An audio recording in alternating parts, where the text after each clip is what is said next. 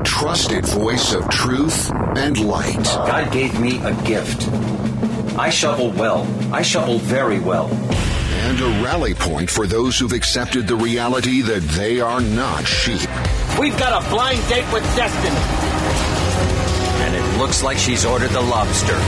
This is the Bryan Hyde Show. Well, hello there, and welcome to the show. Hey, I got to tell you, I'm very excited to welcome an old friend, a guest who I've interviewed a number of times over the years, but it's been a little while. I want to welcome Tammy Brinkerhoff to my program. And Tammy, if memory serves, I think we first crossed paths a little over 20 years ago, and it was on the topic of adoption. And since November is Adoption Month, it's good to see us reconnect. First of all, how are you doing? And then we can dive a little bit into the topic of what's ahead of us for this month. Well, thank you. I'm doing great. My adoptive family is doing great. My kids are huge now. I've got a 23 and a 20-year-old. And wow. Yeah. They were much smaller when the last time you and I talked, but we've stayed in touch over the years, and the subject of adoption is one that's very near and dear to me. I was adopted, as were my sisters. Actually, my wife and I just succeeded in adopting a son this year. I've met my biological parents. I mean, this has really been, a remarkable experience. And I know you've been one of those voices for some time. Can you give us just a little background? When did adoption become, a cause to which you were willing to step up and be a part of it? It started out for me and my husband about 28 years ago. And we went 12 years without children and figured out, well, if we wanted a family, adoption was going to be the route to go. And then I was super involved with Family Supporting Adoption for years. And that's a group that they're not around anymore, but we used to provide education for adoptive families. Because when you adopt in the state of Utah, for example, you have to have 10 hours of education. Oh. So we would provide that. We would have birth parent panels. We would do whatever we could to help them be as ready as possible, which you don't really get those parenting classes before you have a baby. But we did all we could to help families be ready to bring those kids into their home. Now, there have been some pretty... go ahead. Continue, please. No, I was just going to say that's how I got into it. And over the years, we've helped a whole bunch of people get children. We've taken in birth mothers and had them live with us and watch their children grow. We've stayed in touch with the families that adopted their babies plus them. So it's fun to have this exponential family. Plus, we are also in touch with the birth parents for our children. And we've had a lot of really fun things happen with them, some miracles. And it just is a great way to bring families together. Now, one of the reasons that you and I are talking, and this is actually something you and I are going to be visiting, and you'll actually have some guests as we continue on through the month of November, just to make this kind of once a week. This is going to be within the awareness of my listeners. You mentioned to me before we went on the air that there are a couple of interesting trends that have happened. Number one, you told me adoptions are down considerably. And secondly, with the overturning of Roe v. Wade, abortion likewise is down. Let's touch first on why adoptions are down, and then we can talk about the pro-life side of this as well. I think adoptions are down because the great influence of people on single women to parent. It's okay, you don't need a father. It's okay, you can do this. And a lot of times grandparents are super influential because that's their grandchild and they'll help and they want to do all they can to make this baby's life as good as possible. But I don't think adoption is even on their mind because you don't really see, adoption here and adoption there. You don't really hear about adoption. But when you really look at it, over half the families in the country are affected by adoption in one way or another, or know someone who has adopted or been adopted. It just isn't something that we talk about. And I would love for that to be on everyone's radar again, especially with the changes with the Dobbs decision for the overturn of Roe v. Wade. And I'd love for people to know that that's a resource out there that it's just not considered very often, but it is a wonderful resource. I call it elective adoption or elective incentivized adoption. I just intentional creating of families. Like, I can't see any negative about adoption. No, I'm with you. And having been through what I've been through the last few years, it's been kind of a journey. I was a supporter of adoption before.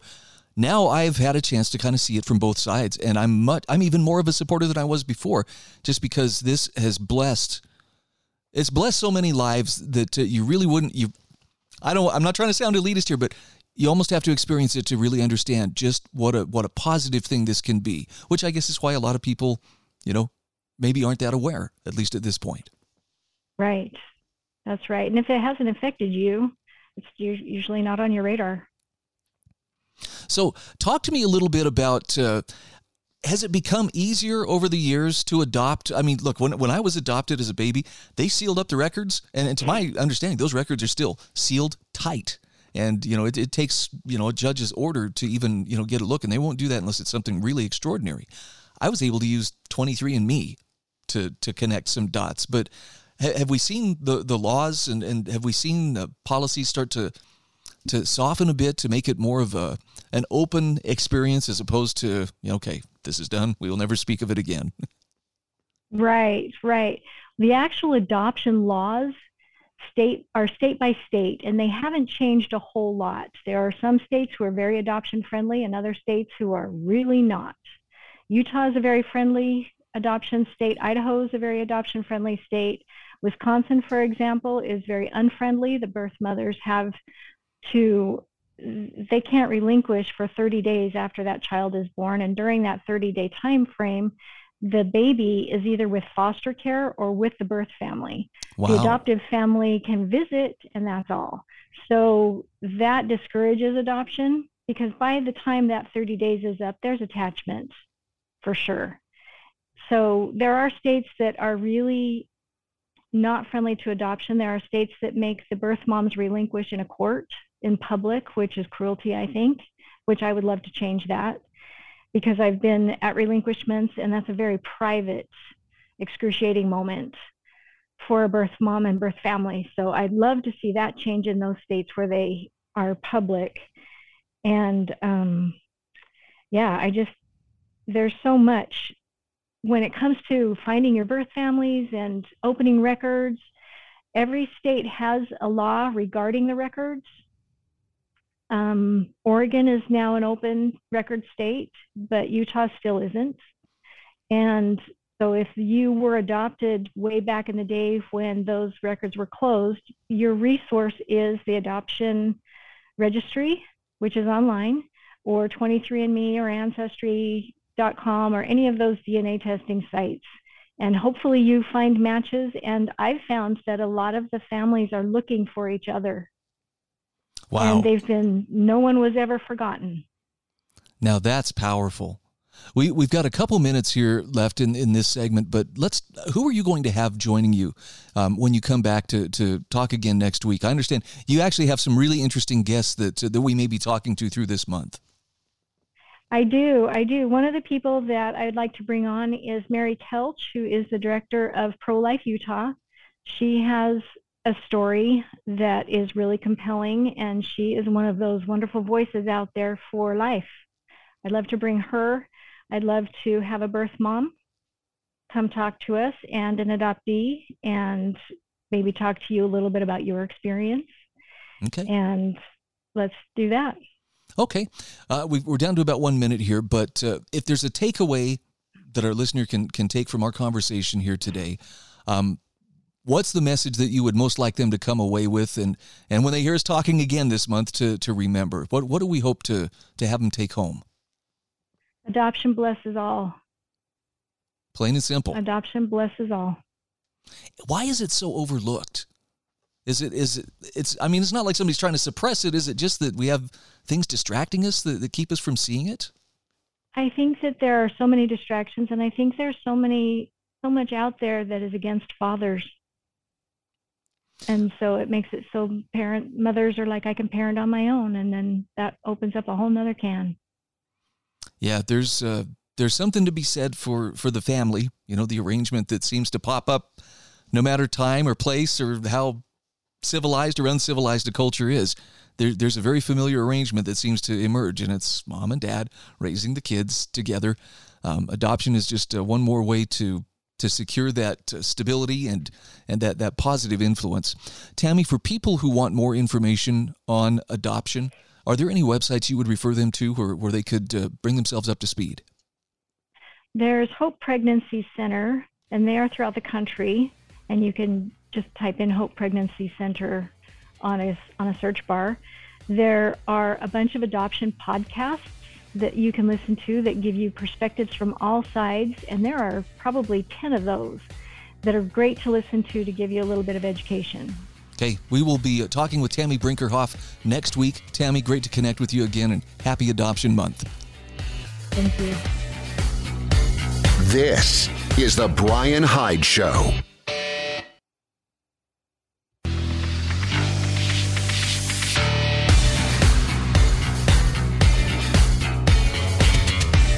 This is the Bryan Hyde Show.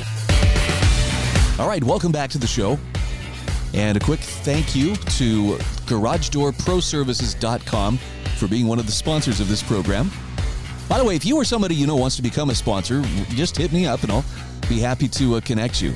I realize it's not for everybody, but thank you, Seth, and thank you to your staff and for the great job you do for the residents of St. George, Utah, Cedar City, Utah, Mesquite, Nevada, Colorado City.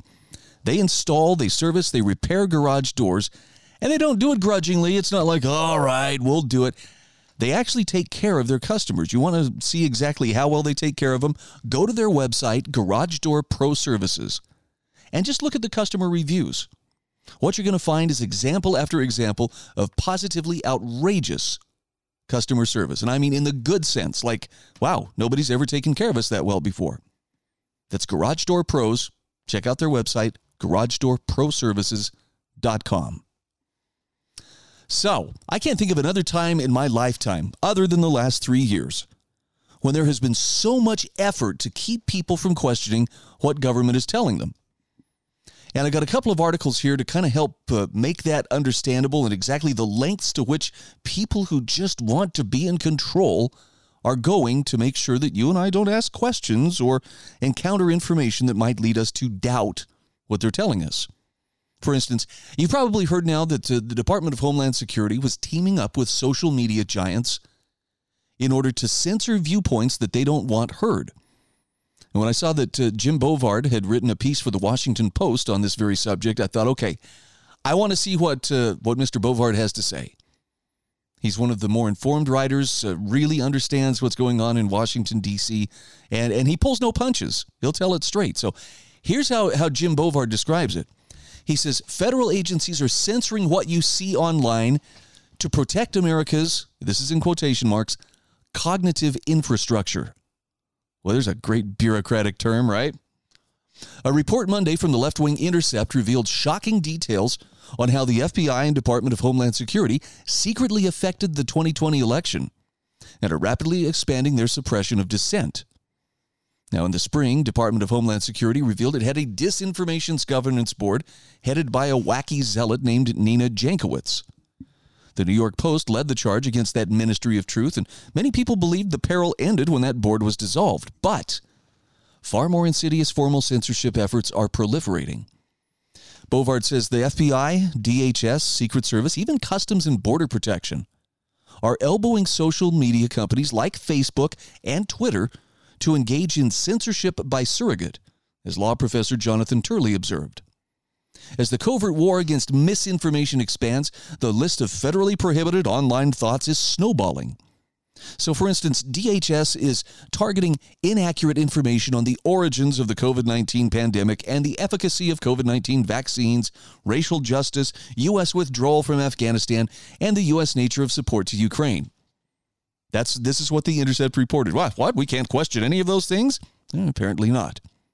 So Jim Bovard asks, are federal censors still seeking to enforce President Biden's delusion that COVID vaccines prevent transmission? Are they continuing to suppress any information about COVID originating in a Wuhan lab? Is any criticism of Biden's botched Afghan withdrawal considered heresy? See, in many cases, DHS notified Facebook and Twitter to suppress parody accounts, perhaps because nothing is more subversive than laughing at politicians. So how many votes were swayed by federal censorship in 2020? In fact, how many are going to be swayed in next week's midterm election? The campaign by the feds and the former CIA poobahs to suppress the Hunter Biden laptop story was just the tip of the iceberg in the presidential race. The Intercept noted the FBI agent who primed social media platforms to take down the Hunter Biden laptop story continued to have a role in DHS policy discussions. As the Foundation for Freedom Online recently reported, federal contractors also alerted DHS, which then elbowed big tech to suppress hundreds of posts by Americans that were casting doubt on the integrity of the election outcome via criticism of things like the viability of drop boxes and mail-in ballots. Now, Jim points out the real goal of the truth cops is to control America's minds. Jen Easterly, Biden's Cybersecurity Infrastructure Security Agency chief, declared that the most critical infrastructure is our cognitive infrastructure. So building that resilience to misinformation and disinformation is incredibly important. And of course, the most important fix is to train Americans to never doubt Uncle Sam. Biden's national strategy for countering domestic terrorism explicitly proclaims a broader priority of enhancing faith in government. I don't know why, but that sounds like that would be more at home in North Korea. But I am going off track here. Anyway, back to Jim Bovard's article. He says, in a March meeting with top Twitter executives, FBI official Laura Demelo warned that the threat of subversive information on social media could undermine support for the U.S. government. The FBI has 80 agents on a task force to curb subversive data utilized to drive a wedge between the populace and the government.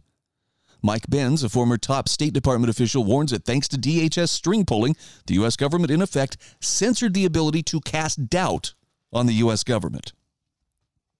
On Sunday's Face the Nation, Biden chief censor Jen Easterly warned that midterm elections face a very complex threat environment because you have rampant disinformation. That's a great code word for free thinking. Easterly didn't offer an example. As an example, Biden's claim last week in Syracuse that the price for a gallon of gas was over $5 when I took office. What moral standing do federal officials have to suppress alleged private misinformation when the commander-in-chief is brazenly lying? Bovard says federal censorship efforts have almost certainly been far more extensive than yet revealed. Elon Musk, the new owner of Twitter, could give a heroic booster shot to the First Amendment by revealing all the emails, texts, and other messages federal agents have sent to pressure Twitter to muzzle American citizens. And I love this last line. If the federal agencies have nothing to hide, well, then they have nothing to fear, right? Well said, James Bovard. Isn't it interesting, though? It's not the medical establishment. It's not the media. It's the national security apparatus that really is working to control this information and trying to keep us from getting a little too close to the truth. That's kind of spooky in some ways, because anything can be justified in the name of national security. So how do you get solid information? I'm going to include in today's show notes, and I hope you'll click on this article. It's from Michael Bryant. This was published on offguardian.org. COVID-19, a universe of questions in a time of universal deceit. Now, that's a quote that's kind of attributed to George Orwell, right? In a time of universal deceit, telling the truth is a revolutionary act. People say he said that. I can't find the direct attribution, but the original COVID story, the once unassailable COVID story, repeated and reported by politicians, public health mandarins, and all mainstream media, has been replaced by contradictions and inconsistencies. Now, the original COVID story, narrated by health experts and government officials, told of a particularly virulent pathogen which besieged the planet in 2020 and spread like wildfire, terrorizing, infecting, and killing people en masse. So it was the story of a pandemic-level event in which people were told to stay indoors, entire sectors of society forced to shut down, humans were told to do everything possible to avoid contact with one another.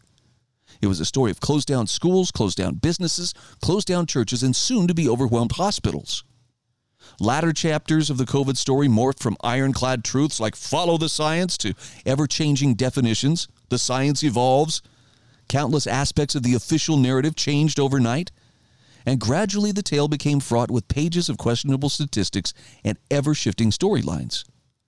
So what are you to do with that kind of misinformation? Do I even dare use that term? Well, I think you'll like this article because it asks the questions that really are what we need to get a better feel for the truth. It's not a matter of, well, I want the answers. Give me, all the data so I can just regurgitate it on command.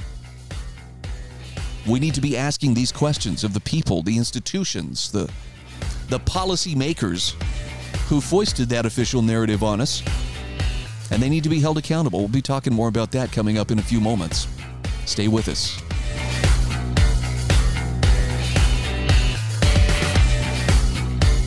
This is the Bryan Hyde Show.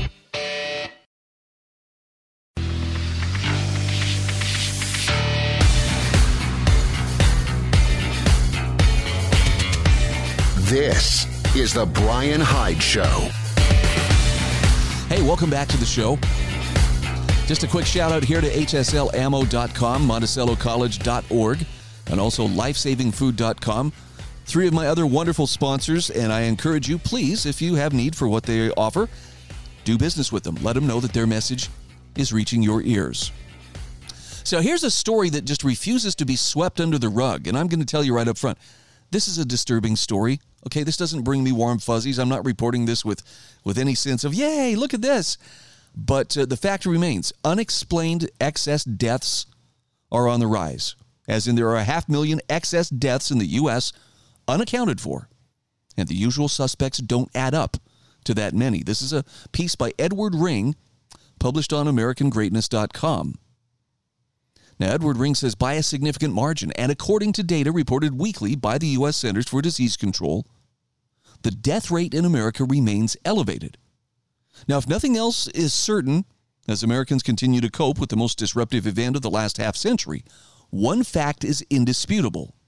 As the number of cases of COVID-19 decreased over the last few months, they now account for less than half of this persistently elevated death rate. So we can't just foist this off on, well, see, COVID's killing everybody. No. In the 6 years before the COVID era, deaths in the United States averaged between 2.6 million and 2.8 million people per year. Now, these averages are adjusted for population growth, and with a population as large as that of the United States, the numbers should be and are remarkably stable. During the 3 years immediately preceding 2020, for example, the population growth adjusted death rate from all causes varied by just 1.5%. But none of that's true today. Deaths from all causes, not just COVID deaths, is up significantly. In the 9 months in 2020 from April to December, a normal death count would have been 2.04 million, but instead, during that period, 5.7 million people died. Sorry, let's try that again. 2.57 million people died. That means that was 26% above normal. So deaths in the United States from all causes in 2021 were well above normal. 3.46 million versus only 2.8 million had it been a normal year. That's 24% over normal. So far in 2022, with complete data available through August, total deaths were 1.91 million against a projected 2.21 million if it were a normal year. That's still up 16%. And by the way, he has the graphs that will show you what those percentages look like. So to put these overages in perspective, in recent decades before COVID came along, a very bad flu season would mean an increase in total deaths, but typically not much more than the usual increases every flu season. And you can see that in the chart where the normal multi-year average, or the blue line, rises to a peak of around 60,000 total deaths per week during the worst month of flu season in January, then descends to around 50,000 per week in midsummer. Even the H1N1 virus didn't have a significant overall impact. Between 2009 and 2010, the CDC estimates around 12,500 Americans died from H1N1. That represents a not quite 0.5% increase in total deaths. So while it's encouraging, total excess deaths in the United States during 22 so far are up just 16%. compared to 24% in 2021 and 26% in the last 9 months of 2020. The fact remains they're still well above anything we have seen in the United States in the last 100 years. But more troubling is the fact that according to the CDC's own data, most of these excess deaths cannot be attributed to COVID. And here's another chart that shows the blue line plots the number of excess deaths over the last 2.5 years. The gray line plots how many of those excess deaths are attributable to COVID. And what's remarkable is that gray line is consistently below the blue line. So breaking this down to numbers reveals the following percentages of unexplained excess deaths. During the first 9 months of the pandemic through December 2020, 32% of excess deaths were not reported as COVID deaths. During 2022, 29% of excess deaths were not reported as COVID deaths, and through the first 8 months of 2022, 32% of excess deaths are unexplained by COVID. Now, the most recent data are not encouraging. For the 2 most recent months for which we have complete data from the CDC, that would be July and August, 57% of excess deaths are not explained by COVID. Now, these numbers can't be dismissed. The sample sizes are too big. In July and August, 26,685 people were reported dead from COVID. But during those same 2 months, 62,576 more people died than should have died in a normal July and August. So the question arises, what could account for this? Overall, since the COVID-19 pandemic began from April of 2020 through August of 2022, the CDC reported 1,044,323 COVID-related deaths. But so-called excess deaths during that period, even when adjusting for population growth, are at 1.5 million.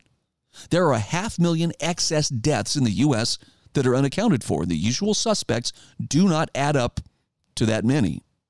For example, suicides increased from 45,979 in 2020 to 47,646 in 2021. But there were 48,344 suicides reported in 2018, 2 years before the pandemic.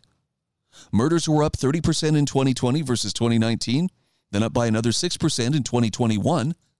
Now, these are alarming trends, but they still only account for about 7,000 excess homicides over pre-COVID averages.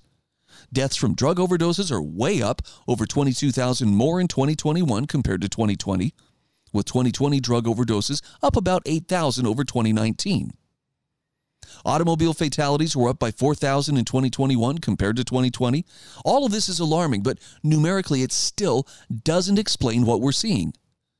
Deaths from suicides, murders, drug overdoses, automobile fatalities, all combined and over the past 2.5 years, may account for as many as 100,000 of the 500,000 unexplained excess deaths in the U.S., and that's being generous. But what killed the other 400,000 Americans during the COVID era, since we know it wasn't COVID? Now, one suggestion easily debunked is, well, we have an aging population. And it's true, our population is aging, but that still doesn't explain the excess deaths. If you view what's known as a population pyramid, so for the United States, as of 2021, he actually shows this one.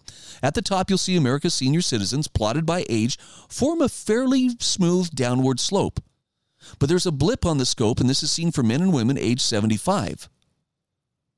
Born in 1946 in the first wave of the baby boom, how significant is this bulge in the slope? Since people born that year are nearing the end of average life expectancy. As it is, among Americans still living, about 890,000 more were born in 1946 than were born in 1945. Now, it's possible because people born immediately after World War II are just now beginning to pass through the years where they're most likely to die of natural causes. We'll see higher overall death rates than we've seen in the years 2013 through 2019, a period in which the death rates in the U.S. were stable from year to year. But wouldn't COVID have finished them off, even if people approaching the ends of their lifespans are more numerous than usual? America's current age demographics may explain a small temporary increase in the death rate in America, but only a small percentage of Americans actually die in the year corresponding to the average lifespan for their birth year cohort. So it's not a significant factor in contributing to excess non-COVID deaths. Now, the elephant in the room, of course, is, okay, what about the new vaccines? And to what extent can excess deaths be attributed to adverse events caused by hundreds of millions of Americans receiving multiple COVID shots? Now, data from the VAERS website, that's Vaccine Adverse Event Reporting System, don't indicate nearly enough fatalities from the COVID shot to begin to explain 500,000 non-COVID disease deaths in the past 2 years, but those numbers are widely disputed. Edward Ring says, without diving into that rabbit hole, it's sufficient to say excess deaths in the U.S. that aren't caused by COVID might primarily be the sum of increases in suicides, murders, car accidents, drug overdoses, a disproportionately large number of 1946 babies reaching the limit of their life expectancy, and deferred diagnoses and deferred treatments. Or it might be something else.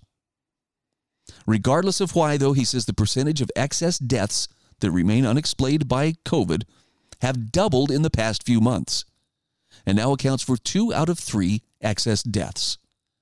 This bears close watching in life as life in the time of COVID goes on and on and on. I know it's a terrifying prospect to consider. And you know, in the back of my mind, anytime I hear of someone has died suddenly, especially if it's a person, say, under the age of 60, I have to say the first thought that I have is I want to ask. I don't do it, but I want to ask, was that person vaccinated, or had they recently, been vaccinated? I'm not trying to pin it all on the vaccine, but the fact of the matter is we still have a control group, and that's those of us who never took the jab. And right now, as far as I can tell, that's not the group that's dropping dead from myocarditis or blood clots or other heart problems. I don't know. Somebody's got some splaining to do for sure. This is the Bryan Hyde Show.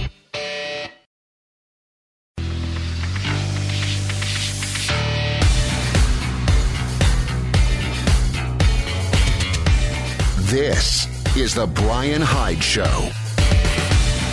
Hey, once again, thank you so much for being a part of our growing audience of wrong thinkers. I fully understand this is a program that just is not for everybody. Some people are a little more serious about their commitment to, pursuing truth, even if it leads them into uncomfortable places, by which I mean things that we'd really rather not have to consider. But, I'm not here to scare you to death. I'm not telling scary stories around the campfire or otherwise trying to provoke your anger or your fears or, direct you, hey, hate that person, hate that group. But I'm definitely trying to get you to think about why would it be that so many people in positions or in centers of power seem determined to keep us from either talking about, discussing, or even questioning the official narrative. Programs like this exist to challenge those narratives. That's why we say we revel in wrongthink. We dare to ask the questions that people who would like to control us would really rather we didn't ask. It might undermine our faith in them somehow. All right, I'll stop with the sarcasm. So those who are claiming to want pandemic amnesty. I know it's been a big topic this week, and I got to tell you, I go back and forth between, I really do believe in the power of forgiveness, mainly from the times in my life where I've been the one who screwed up royally and had to ask someone else for their forgiveness. And it's very humbling to have to own a mistake that you've made and to ask someone to forgive you. But there's something incredible and healing, and I think good, that happens when that forgiveness is extended. I've also been on the other side of the coin where I needed to extend forgiveness to somebody. And it's a very liberating thing. In fact, I believe the best part about forgiveness is when you're the person extending it, it frees you. It's a gift you give yourself to free yourself from the burden of carrying around hurt, pain, a wrong, a grudge, whatever. But I have a real tough time with the idea of, well, maybe we just need to forgive each other for the things that we did. And the reason I have such a struggle with it is because the contempt that was shown people who merely wanted to be left alone. Okay, we weren't out there trying to impose, everybody, don't wear a mask. Everybody, don't get the shot. Everybody, do what I'm doing. Don't like what I don't like. We just wanted to be left alone. And there were way too many people who just couldn't help themselves, piled on, and did everything they could to make our lives difficult. It's hard not to take that personal.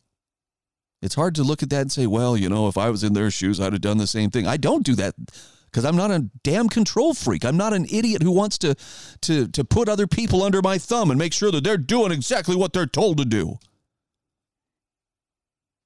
But if you are serious about wanting pandemic amnesty and you would like to be forgiven, Karen Kwiatkowski says, if you want forgiveness, here's your program. She says, being lectured to, condemned, ridiculed, hated by elitist bullies is bad enough on a single day or for one issue.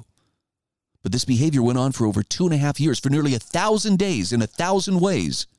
The economic, social, interpersonal, and educational costs associated with these mandates and unscientific policies will last a lifetime for many, and it certainly shortened the lifetimes of many more. Now, the suggestion by the World Economic Forum loving pro-war lefties at the Atlantic is that they and their global team of unscientific lemming-like nanny state bullies just possibly were a bit misinformed, not their fault, in 2020 and 2021 regarding masking, untested genetic injections, and actual death rates, etc. Not their fault. This bully squad accepted without question the lies their government told them, not their fault. They not only eagerly but radically and angrily defended and promoted those lies. Okay, that's partly their fault. And they hope we understand that it wasn't entirely their fault, and they're still smart and educated. They just really wanted to live and survive a flu-like disease with a death rate comparable to any other bad flu. And their nagging and incoherent jammering and name-calling was just so we also wouldn't die, unless we refused the experimental free required shot and continued to live our lives and keep our businesses open. Then if we died, it was kind of funny to them. Now, their excuse was fear, but in reality, it was not fear at all. Nor was it hate, although it kind of looked like it. It was contempt from day one. Leftover contempt from the Trump era, pumped up and recirculated via a government over-response to a disease that we now understand to have been created via gain of function in a government lab by American scientists, including several who had close and professional relationships with Fauci. It was individual contempt, political contempt, and institutional contempt for the masses, as demonstrated by the Gates Foundation and its compadres, the Democratic Party, and numerous government-aligned institutions and industries. So, Emily Oster wants us to forgive each other, but it isn't hate they dished out to us. If it had been, that hate might be forgiven. If they hated us because they didn't know any better, and now they don't hate us anymore because they know better, well, that can be forgiven. However, contempt is not something that can be forgiven by the formerly contemptible, because their contempt has nothing to do with us. Their contempt for us, rather, has nothing to do with us, which means it isn't our problem. Their contempt for us should be eliminated, not by our forgiveness, which is irrelevant, but by their own internal change, their own decisions, individually, that we're at least their equals, and quite possibly, in the case of the COVID policy fiasco, examples they could and should have followed rather than condemned. So, Karen Kwiatkowski says, here are some steps that, if taken, would make me believe that they are serious. Oster tossed out a veiled, somewhat worried request for a kind of forgiveness, and tellingly she also used the word amnesty. She knows what we all know. Crimes were committed, and citizen trust in governing institutions and their university media industry cohorts has been broken and will not be easily restored. Now, clearly, most people harmed by the myriad of bad policies and bad attitudes by the virulent anti-critical thinking crowd are nowhere near ready to forgive. There could be a time for that after court cases are adjudicated, government bureaucrats fired, politicians kicked out of office, and the books and science come out from behind the shadows. When the ghoulish merger of government and big pharma and the medical institutions is destroyed, and we gain back the freedoms we should have always had with regards to our healthcare decisions and actions, then there could be time for forgiveness. But she takes this one step further. In fact, she says, I'd like to see a 12-step movement embraced and acted upon by people like Emily. Addicts like the bullying anti-science left-wing are addicts. They gave over personal responsibility to think and act soberly and fairly to the things they are addicted to, which are government centralized power and their own comfortable sense of superiority over people who disagree with them politically. So to this end, she says, I recommend that Emily Oster and all of her peers and allies Follow these 12 steps. You ready for this? Number 1, admit they were powerless over their knee-jerk acceptance of government messaging that their lives had become unmanageable, and yet they remained arrogant. Number 2, come to believe a power greater than themselves could restore them to sanity, and that power is not the federal government or its associated bureaucracies and lackey institutions. Number 3, made a decision to turn their will and their lives over to the care of God as they understand God. Number 4, made a searching and fearless moral inventory of themselves and their actions, beliefs, and behaviors over the past 3 years. Number 5, admitted to God, to themselves, and to another human being the exact nature of their wrongs. Number 6, were entirely ready to have God remove all these defects of character. Number 7, humbly asked God to remove their shortcomings. Number 8, made a list of all persons they have harmed and became willing to make amends to them all. Number 9, made direct amends to such people wherever possible, except when to do so would injure them or others. Number 10, continued to take personal inventory, and when they were wrong, promptly admitted it. Number 11, sought through prayer and meditation to improve their conscious contact with God as they understood God, praying only for the knowledge of God's will for them and the power to carry that out. And finally, number 12, having had a spiritual awakening to the results of these steps, they tried to carry this message to other addicts and to practice these principles in all their affairs. Now, she says, I'd be happy if they looked into half of these 12. Choose any 6 steps and go for it. But she also says, I imagine none of these steps is what Emily Oster and her ilk had in mind. Maybe when their icons are sitting in jail, having lied publicly one too many times and having participated in mass murder, they will recognize their addiction and seek to make a personal change. With COVID, this group of almost 100 million Americans demonstrated 1,000 days of collapses in critical thinking, 1,000 days of lockstep unwillingness to question authority, and 1,000 days of animalistic rage and aggression toward those who displayed a healthy distrust of large, non-transparent, and unaccountable organizations and institutions. But so far, none of this is being addressed. No doubt we will suffer these kinds of freedom-destroying, government-driven movements again, be the crisis a man-made disaster, a false flag, or an act of God. Next time, however, the other 100,000 of contemptibles among us might not take it lying down. I think it's a pretty good suggestion she's got there. Check it out. It's in my show notes at thebryanhydeshow.com. Feel free to subscribe, and I'll send you a copy each day. This is The Bryan Hyde Show.